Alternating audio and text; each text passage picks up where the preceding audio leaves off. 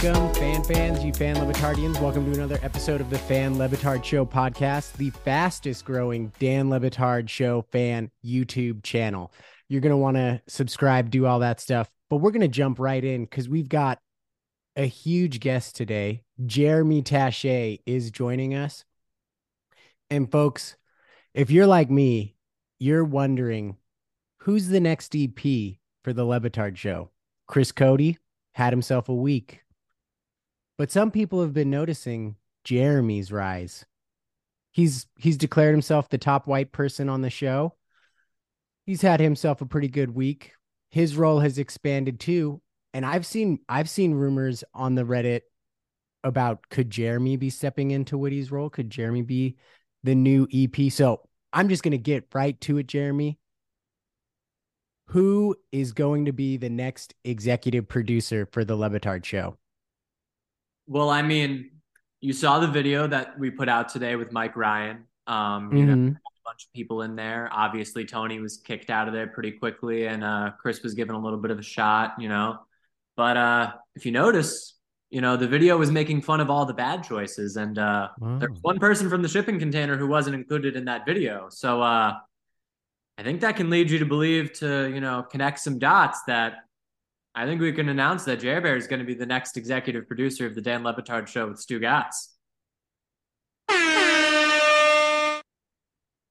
Wow. So are you serious right now? You're telling me that you are the next executive producer for the Le Batard Show? I'm connecting the dots, and I think we can all make the same conclusions.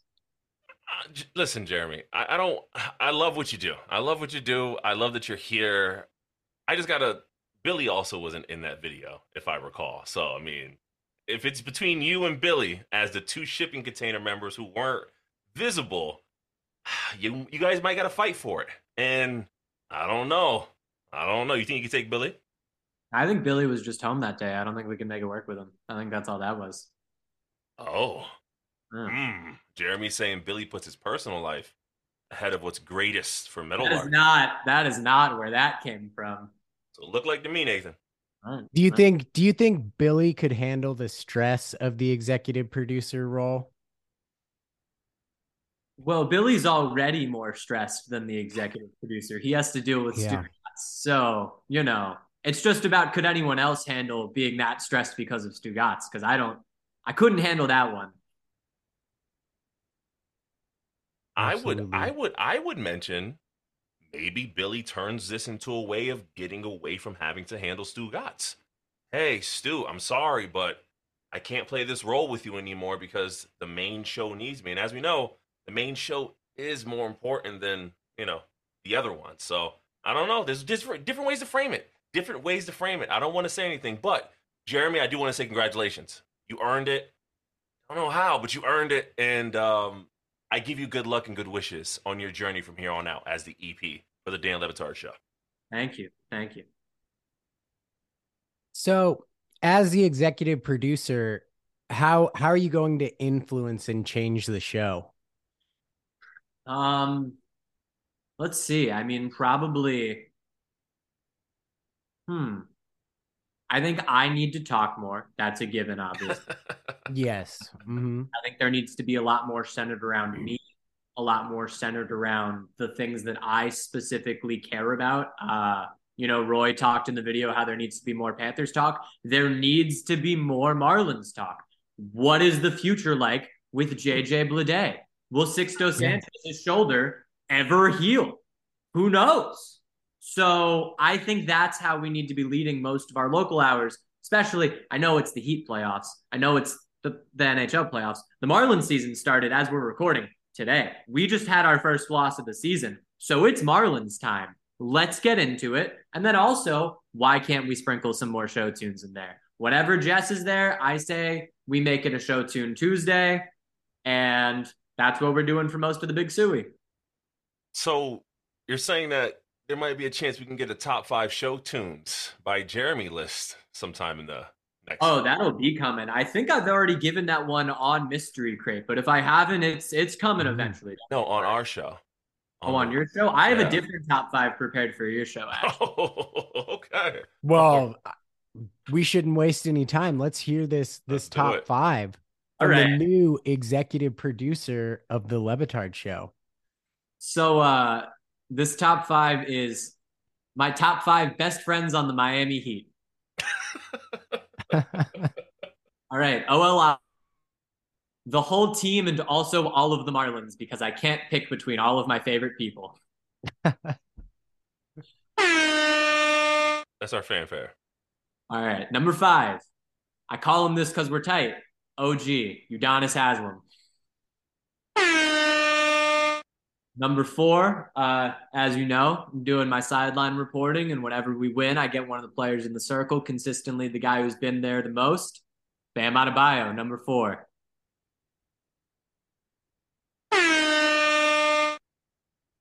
Number three, been on the podcast a couple times, Max Strus.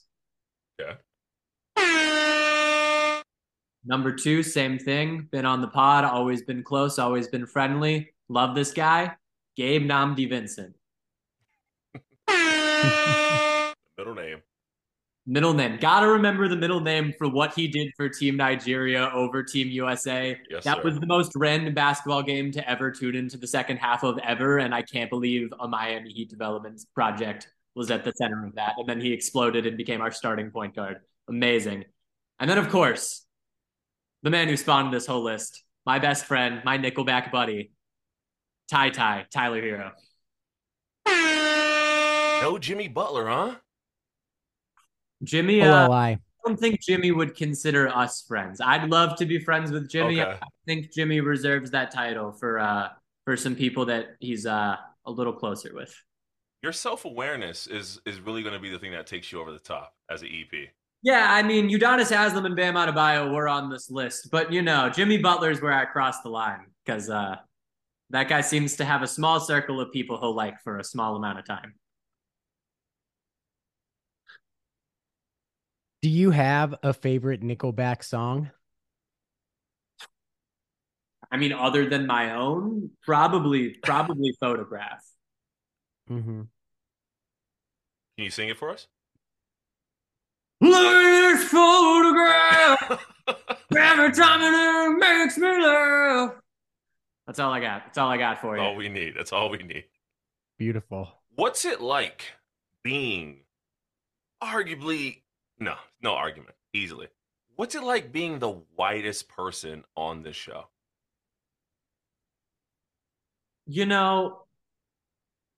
Jess hasn't been in when we've made this bit. And not to say that would impact things, but we did make her own sounder because of how often we were white womaning her. True. And so I don't know if it's unquestionable yet. It's a title that apparently I'm aspiring for. But and what's always funny about this bit is the Taches, we are Cuban. The Tache last name is Cuban, and our father is Cuban, but still somehow ended up the whitest person on the show, or right there with Jess as the whitest person in the show. So I think it's only natural, in lieu of your duties, I think we need a white-off. That does feel like that may need to happen. Honestly, I think the best way to do that would be to do Refran del Dia, but make it for white people sayings. I think that's got to be the way to do it. Keep the same sounders, same music. Or you could have both of them do a Cuban one, and whichever one butchers it worse, or whichever one guesses worse to what it is, then that's how we decide which one of us is the least Cuban. Favorite white person saying? I like the word darndest. I think it's funny to say like that person says the darndest things, especially when it's not a child, when you're talking about like an adult person your age and you say that they say the darndest things. It's a fun one. For me, it's after you see a white person hustle a bit and they hit you with the, well, that's my cardio for the day. That's on my list. That's good. How I about you, Nathan? What are definitely some of your favorite phrases, Nathan, that you find yourself saying? We've actually done a white people phrases on this show. You can go back and listen to our interview with Lewis, where we introduced that. And the phrase that our wheel landed on is, I know what side of my bread gets buttered on, something along those lines. Messing yeah. up the phrase, I know which side of my bread gets buttered or can't, but I don't have that one for you. That's not me. Yeah, no, that's not beating. It's got a little kick to it whenever you take something that's got a little bit of a oh spice. yes, yes, you know, which Definitely done that one. that's a Definitely. good one. Saying that things have a kick. I mean, Not that so there's a problem with the kick. You just got to acknowledge it. Yeah, yeah. If you don't mhm. acknowledge it, then was it ever really a kick? How do people know you're one of the brave white people if you don't acknowledge it? Besides you having Exactly. friends that don't look like you. Well, that too. Let's play it by ear is a good one. Is that Uh, really a white people one? yeah, let's play it by ear. Yeah, I sounded white just saying it. I don't. Yeah. I never. That's not one I processed as one of those. Uh, Mm-hmm. how about let's rock and Made it. roll. Oh yeah, Rock and for roll is Let's sure. rock and roll a good with the one. finger That's a guns. good one. When you're, especially when you're like leaving or going to some sort of physical activity. So like you're the dad getting the kids in the car, Yep. go like to the baseball field. Let's rock and roll. Let's rock and roll, kiddos. You're going from the baseball field to the Cold Stone Creamery. That's an extra hard let's rock and roll. Yeah, yeah, you're on it. You might get Smetty out of here with your with your Well, Wonder Bread knowledge. if we're making them dad phrases, especially, I've had a little dad in me for a while. When I was like 16, I was coaching my brother's baseball team while my dad couldn't for a couple weeks, and I was Mm. just immediately slipping into all of the same things he did on the field, and everyone makes fun of me for it. And I very much will use all the dad phrases too, especially when you get me around baseball. All right, all right. I coach my daughter's softball team, so I'm right there with you. Yeah, Except I'm not 16. I'm a yeah. dad, so Mm. Get into it with the other dads. It was a good it time. happens. It happens. Couple of coaches cutting it up. Yeah, there we go, Yeah. Coach Bear. So Jeremy, I mean, you cover the Heat, you cover the Marlins. Do you think the Heat have turned a corner? Of course they have. Capitulate. Capitulate, Nathan. It's time. Capitulate, Brian. It's time. Uh Heat shooting's back up. They've rebounded. Mm-hmm. I don't know what to tell you. That's the simple formula. You have three superstars in Jimmy Butler, Bam Adebayo, and Tyler Hero, who are all some of the best clutch time performing players in the league. Bam has a high level field goal percentage in the fourth quarter, and he's your third option. Tyler's one of the league leaders in 3-point percent and clutch time points. Jimmy Butler, as we've seen time and time again since the 2020 bubble and even before that, is one of the clutchest playoff players in the league. And then you got to have a couple shooters, and the shooters are starting to turn it around. And if you were one of the best shooting teams in the league all year, and then you're one of the worst, if not the worst, in the league this year, that's going to turn around at some point. I have to imagine that starts in the playoffs, especially if that started now. And all the guys are healthy, and we're figuring out the rotations. And yeah, also, it's fueled by Nickelback, and that's what really matters. Well, they might need to make sure that nickel black. I think that's Jimmy's nickname for Tyler. Okay, all right.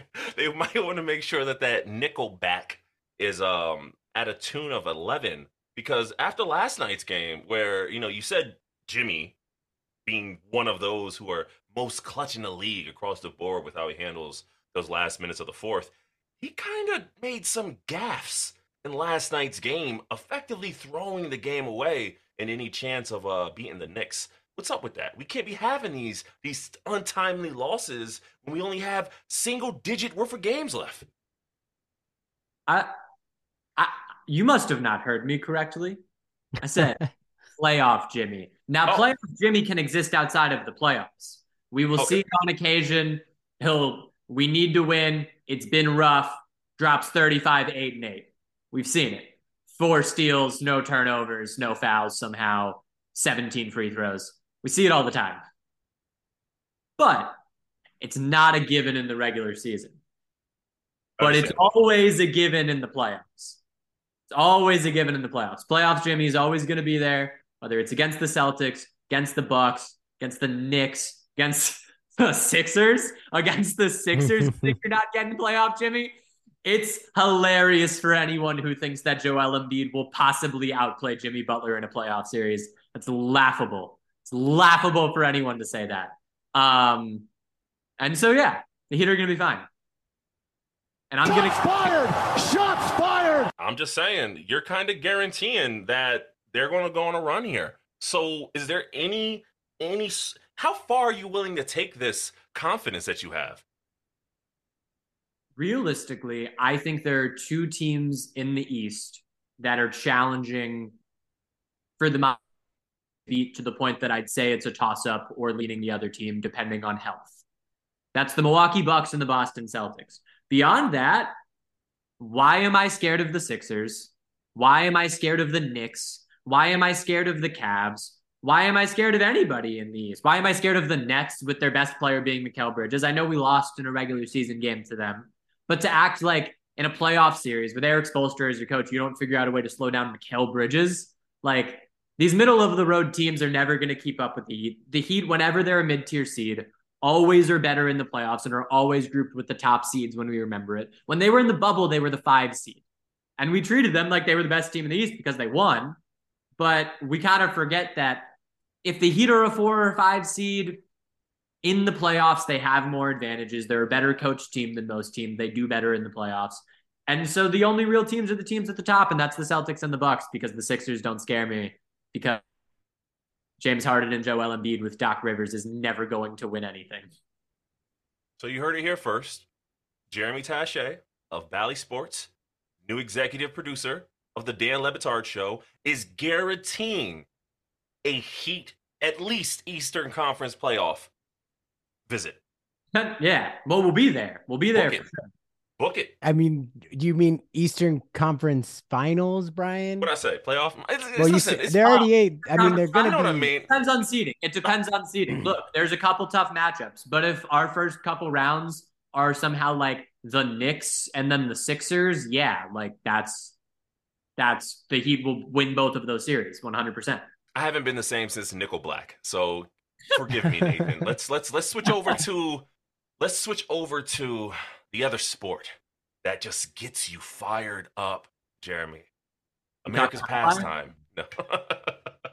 The Marlins. Let's talk about the Marlins. What's your predictions on the upcoming baseball season?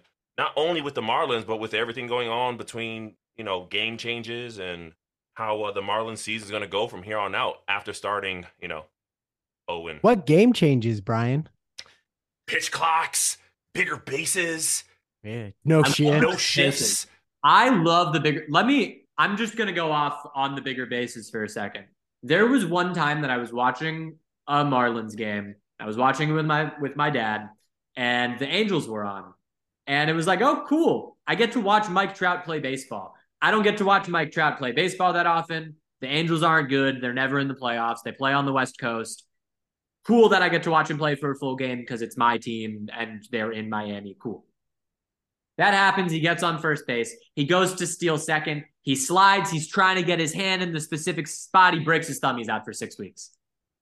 And this was like the first injury I had ever seen Mike Trout have. This was like 3-4 years ago before he was getting a lot more injured. And it's just like, yes, I'm so glad baseball finally did a thing that is so simple and so correct. Stolen bases are more fun. Guys are getting injured trying to slide in properly. And we're having guys fly off of bases because they're getting pushed off. When for 100 years when we've been playing this sport before there were cameras, longer than that, if you were over the base and your hand slipped off while you were sliding through, you were fine. Not to mention the guys weren't sliding as fast as they are now with how fast they are. So, they're sliding so fast. Just for once. So fast now. Rob Manfred actually did something that is just so simple and correct, the same way the other leagues do, where the other leagues just go, oh, there was this problem, let's fix it. And finally, Rob Manfred did that with at least one thing. Do you fear though that 10 years from now we're going to be watching a game with bases that are like 5 times bigger? Because that's my fear. The only way that happens is if the Savannah Bananas take over as more popular than Major League Baseball, and we just start going down the route of hilarity. Because then you get into like it's going over the grass, and how can you hit it? Ooh, but then it'd be fun if you're more likely to hit the ball into the base. It could like pop up into the outfield. Maybe if you caught that, it counted as a fly out. There's room to work there for sure. But I'll say adapt we to whatever change because the I love shape. baseball. Change the shape. I want circles. I don't think that's helpful. Manhole covers as bases. No. And then each park designs their manhole covers differently to add a bit of ingenuity back into the game. Listen, I'm just here for the experience. I love having parks be different. I hate this uniform. Everyone has the same fence. I love having, I have this great left-handed hitter and we have a short right field and he hits 50 home runs here and he'd hit 30 home runs if he was playing somewhere else. I love that. That's awesome. I love strategy in baseball like that. And so I would love more weird things like that. Maybe not with the bases though, because that would cause a lot of injuries. Thought I had you. What about like a secret base? What would you get for it? Do you have to find it? Like, yeah, so a secret home base maybe. Somewhere hidden in the infield would be a secret home base that each team could design and hide, and a player could choose to, instead of running the bases normally, if they get a hit in play, try to find the secret base. If they get the secret base before being tagged, it's a home run. I've got it better. When guys hit home runs, there's something hidden in the infield, and each city can do their own little figurine or whatever, like a hidden Mickey for their own thing. And when a guy hits a home run, he has 30 seconds to run around the infield and find it. And if he finds it, the home run's worth double. I'm here for it. That's pretty good. I'm going to take it one step further. A power base. Power base. Once a game, each manager can activate the power base, meaning if the runner on base scores from that base at this at-bat, it's double the runs. Worth more the farther they are from home. Wait. No, I get it. It makes sense. So, for instance, if you have a Jazz Chisholm on base, someone who can get around those corners fast, you activate the power base while he's on first. We get a nice little bloop to the outfield. He gets home. That's 4 runs. Anything you tell me that has Jazz Chisholm involved and he's doing excited things, I'm gonna support that idea in baseball. Anytime that you can take Jazz and make something he's doing even more prominent and even more exciting, I'm in. So you've sold me just on name ID alone. There you go. That's all you gotta do. I'm assuming that you're best friends with Jazz as well too. Of course, if I had a Marlins list on there, I was considering giving Jazz his own spot, even though it was the Heat list, because of course, I mean he's the best player on the team, and he's on. So how could I not? Well, him and Sandy, but how could I not put him on as my best friend? Yeah, and I'm assuming as the season goes on, you're going to become probably best friends with most of the players. It's 162 games. Of course, yeah, we're all tight. Bunch of buds, so cutting it up. Bunch of baseball players cutting it up. I played in high school. Mm-hmm. I get it. They get me. I get it. Yeah. What position?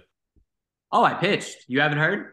No, every time baseball starts talking, I turn into Smetty and I tune it out. I don't care about baseball until October. In high school, I was a first-team all-county pitcher who didn't lose until the regional playoffs my senior year and had a sub 1.5 ERA. Couldn't do it when it mattered. There were 2 all-county first-team pitchers that year. It was me and Los Angeles Angel Tuki Toussaint. And he became an angel, and you became an EP. I was 5'9" and Jewish, and he was 6'1" and threw 100 miles an hour. So that'll do it. Listen, if Dustin Pedroia could do it, you could do it. If I was a second baseman, I could have made it work. As a pitcher, I needed to throw harder than 85, and I was never gonna get there. Maybe with some weight training, I could have gotten to like 88, but I was never gonna get to the stuff that they wanted. Question. What do you bench, Jeremy? Yeah. Sorry, Brian. No, go. You're talking about weight training. I'm just curious. What do you bench? What do you put up? The problem is I didn't do the weight training. So I was throwing about 82 miles an hour. But you clanging and banging? Clanging and banging? No. I was clanging and banging, just working on pitching, working on the things I needed for pitching and nothing beyond that. Jeremy, at what point will excuse me, that's a fine. At what point will musical artists be replaced as your subheader on your Google profile? Like you do a lot of things. You're an all-county, almost made it pitcher. You're a Bally sideline reporter, fitness guy. You lift weights, you put them down, you lift them up, but you don't. You do all these amazing things. Why musical artists? Are you gonna has nothing superseded that? Like what's going on there? Those are my roots. I was from my youngest days when I started on social media. That's how I cared to define myself, and so I'm gonna keep that going because that's who I am in my soul. I like it. Thank you. I like it.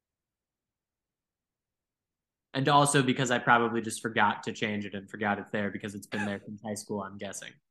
You mean since such hits as Helpless, Get Up, Both Sides, in what 2017? Are we? Yeah, all of that, yes.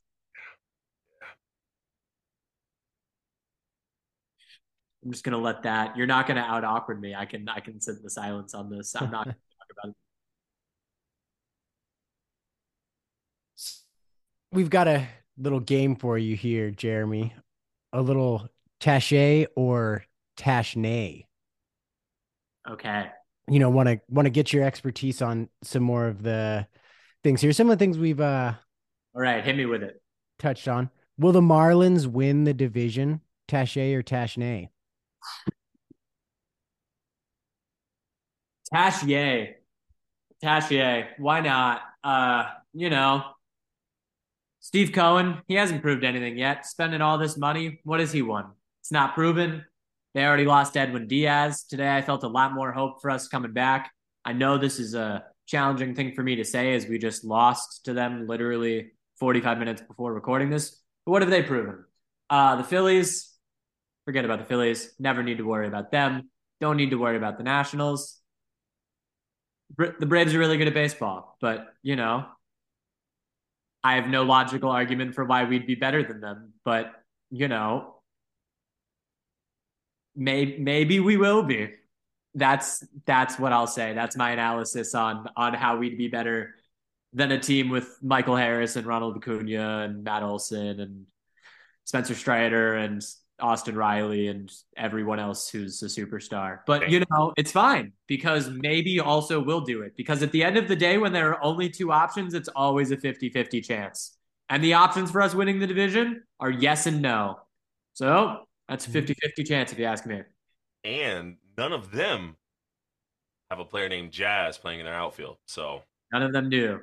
My brain forgot for a second when you said a player named Jazz playing in the outfield. I was really ready for you to say in the infield. That's a weird one. One game, get used to it. He caught a fly ball today. Caught a deep one. He caught a shallow one. Feeling good. Maybe it's because the help that Billy gave him. He was helping him out. I think so. I saw the first step back, and I was like, because he beat on the long fly ball. It was all the way to the warning track, and it's a deep warning track in center in Lone Depot Park. And he got all the way there. And I'll tell you, a little part of me thought about Billy Gill. I was like, oh, he must have taken the first step back on that one. And I bet John Jay, our first base coach, like superstar Gold Glove center fielder, definitely didn't teach him that. That was all from Billy. Yeah. All right. Tache or Tache? Will the Miami Heat make the finals? Tache. What has anyone else done to prove that they'll be there over the Miami Heat? At the end of the day, it's the same guys on the court for most of these teams. Not that much has changed, and the Heat have shown that when it's not a COVID-shortened season, that consistently they're at the top of the league. We lost by one shot, Max Strus's ankle or Jimmy Butler's three to the Celtics in Game 7 of the Eastern Conference Finals last year. We were in the finals a couple years ago, and after the COVID-shortened offseason, we got knocked out by the eventual champion Bucks in the first round. That's been in the last 3 years. So not that much has changed around the East. I don't see why we can't be right back there. So Tache, Miami Heat to the NBA Finals. As the new EP, will you be better than Witty, Tache, or Tache? I almost forgot that I was the new EP. This is wow, what a whirlwind. It's almost like you just gave me the news. Be better than Witty. I'm gonna go Tache. I'll miss Witty. He was a great executive producer.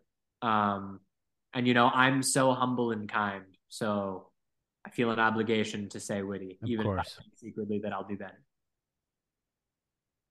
Taking it to the movie realm, because I know you're multifaceted. So, Tache or Tache?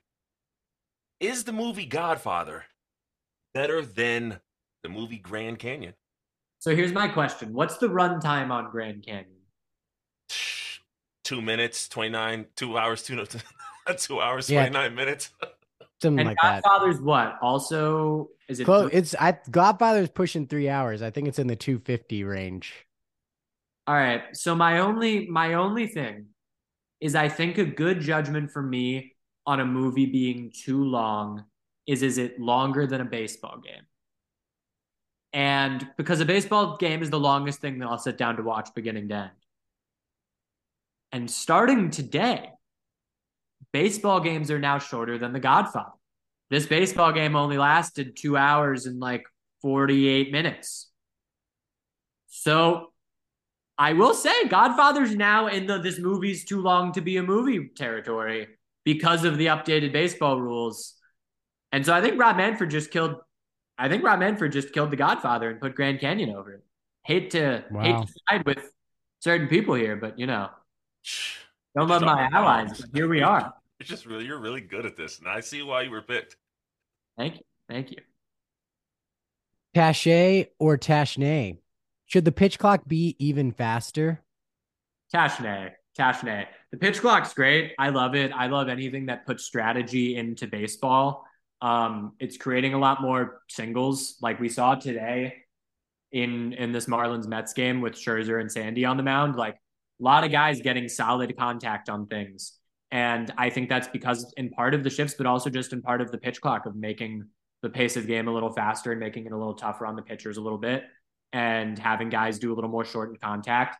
And so I think it's making it a more exciting game. And also anytime you can see new strategy put into baseball is all about strategy. And with the analytics of shifts and things like that and what pitches to throw, a lot of that's gotten taken out. So 30, 40 years from now, we'll be able to look back and remember the time that we saw Max Scherzer use it as strategy for the first time. And in that moment, I was like, okay, this is a part of baseball now. The second it was a part of strategy, I was like, this is baseball.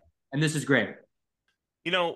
What about this is no longer, you did a great job on Tache and Tache, by the way. So round of applause for that. I think I went a little over on the explanations for a game that was supposed to be yay or nay. But no, you're good. What about a cumulative clock, right? What if every game they gave each team a certain amount of time, right? Let's say, I don't know how long it takes to get through a game with 100 pitches. Let's say 10 minutes. The 10 minutes starts from first pitch to the end of the game. If they don't have any time by the time they get to the end of the game, we got to figure that part out. But listen, think about it. It's like chess, right? You got to, right? So the problem there is that longer baseball games are more exciting because more runs are scored. So in theory, baseball needs to be less long on average, but a baseball game individually that is longer is a more exciting baseball game because more things are happening. That's extending the game. So that would be discouraging an 11-8 game that takes 4 hours because there's been like 15 hits for each team. Okay, kind of like a long football game is exciting because there's overtime and there's exactly. Okay, exactly. all right, you got me that time. Yeah, I'm sorry. It'd be like if you played to points in basketball and you were still trying to be like, let's discourage them from getting more points. I don't know. No, there's no good analogy. I lied. How do we make baseball hipper? That feels like a loaded question. How do we make it hipper? I mean, obviously the number one thing is marketing the players. I think the thing that we've seen a lot in the other leagues that's been really successful is marketing the players. Basketball is the biggest sport amongst young people because the guys are really easy to market. There's only 12 of them on each team. They're wearing like normal clothes and nothing covering their face when they're playing. They give these interviews, they give these press conferences, they date supermodels, and they're super rich and they play a sport that's really easy to play. And so everyone wants to be like them. And so, yes, basketball has all those advantages, but it's really that they're marketing the players. And same thing with football. They're starting to market Mahomes and Josh Allen, and those aren't even easily marketable guys. So marketing guys like Jazz, obviously, that's why they put him on the cover, but also, Tatis and Soto and Acuna and Michael Harris and Shohei Ohtani, obviously more than anybody else because he's the greatest athlete I've ever seen in my life. And marketing those guys as individuals, I think, is the way that baseball gets a little hipper. And then the sport itself catches up as you do that. Once you make the players' personalities, the way that they play the game changes. When you make players like AI personalities, that changes the way that they play the game, and their styles of play become signature, and people want to be like them, and so it becomes more exciting. I love Jazz, and so when I watch him play, I'm in love with his style. I love the way he holds his bat. I love the way he swings. I love the way he plays his position, and so it's just enjoyable to watch because I'm like, the personality is amazing and the player is amazing, and so the style is interesting to me. And so the same way, Steph and AI and all of those guys get marketed off their styles, like, do that in baseball too. Like, kids who are pitching and hitting when they're kids, Ohtani should be their hero. When I was a kid, like, if there was a pitcher who could hit a little bit, we were like, oh my God, we want to be just like him, because no kid wants to take the bat out of their hands when they're a kid. So there's so many opportunities there, and it all starts with the players that they do have. They just need to market. Last question here for you, Jeremy, because you're the EP now. You're busy. I don't want to take up too much of your time, but I was wondering if you could describe the new studio. The show's moving to a new studio. Could you give us any insights into that? Like, is it going to be connected to the metaverse? Is there a nacho bar? Where is it? Yeah, so, Mike Ryan has a lot to do with that. And so I actually think it's something beyond the metaverse. I don't know, they were doing some scan on me the other day that was kind of implying that my essence was going to be taken out of my body and put into the studio somehow, just to exist as a content fountain of sorts. And they also told me to get to the physical studio, for sponsorship reasons, we're swimming through pools of Bacardi to get there, which sounds nice, but at 7 a.m, it's a little interesting. But I hear the parking garage is great. So I'm stoked about that. We fixed, the problems we've had. But, we'll see the direction that this is headed. I think, it's got a big Golden Cane energy, and I'm ready to get even more Miami with what we've got going on, and really lean into the crypto metaverse, taking my essence out of my body to only exist as an executive producer energy we'll have in there. Listen, I'd rather swim through a Bacardi than a seaweed blob the size of the continental U.S. Well, Jeremy, thank you so much for your time. Do you have any parting words or things that you just want to tell fans to look forward to as your reign of EP begins? Yeah, I mean, main things I got to plug, obviously listen to the Dan Le Batard Show with Jeremey Tache. With Stugatz, but maybe mic'd up, Miami mic'd up as well. And, make sure to catch Miami mic'd up. Our latest episode was with Shocker, who's a writer over at The Ringer, really funny guy, really talented writer. And then this comes out Saturday, correct? April 1st. Tonight, you can catch me on TV. For those who aren't in Miami, the game will be on NBA TV. I'll be sideline reporting for the Heat. So, most of my job is the pregame and postgame and halftime show that you won't be able to see if you're watching on NBA TV because they'll have their own, but I'll show up once or twice during the game. So you'll have that. It's my last game of the year. So make sure to tune in for that and listen to Miami Mic'd Up and check me out as the executive producer of the Dan Le Batard Show. Hey, Jeremy, if you're ever up in West Hartford, Connecticut, I got you at the elbow room, all right? My treat. I appreciate it. All right. Thank you so much. Later.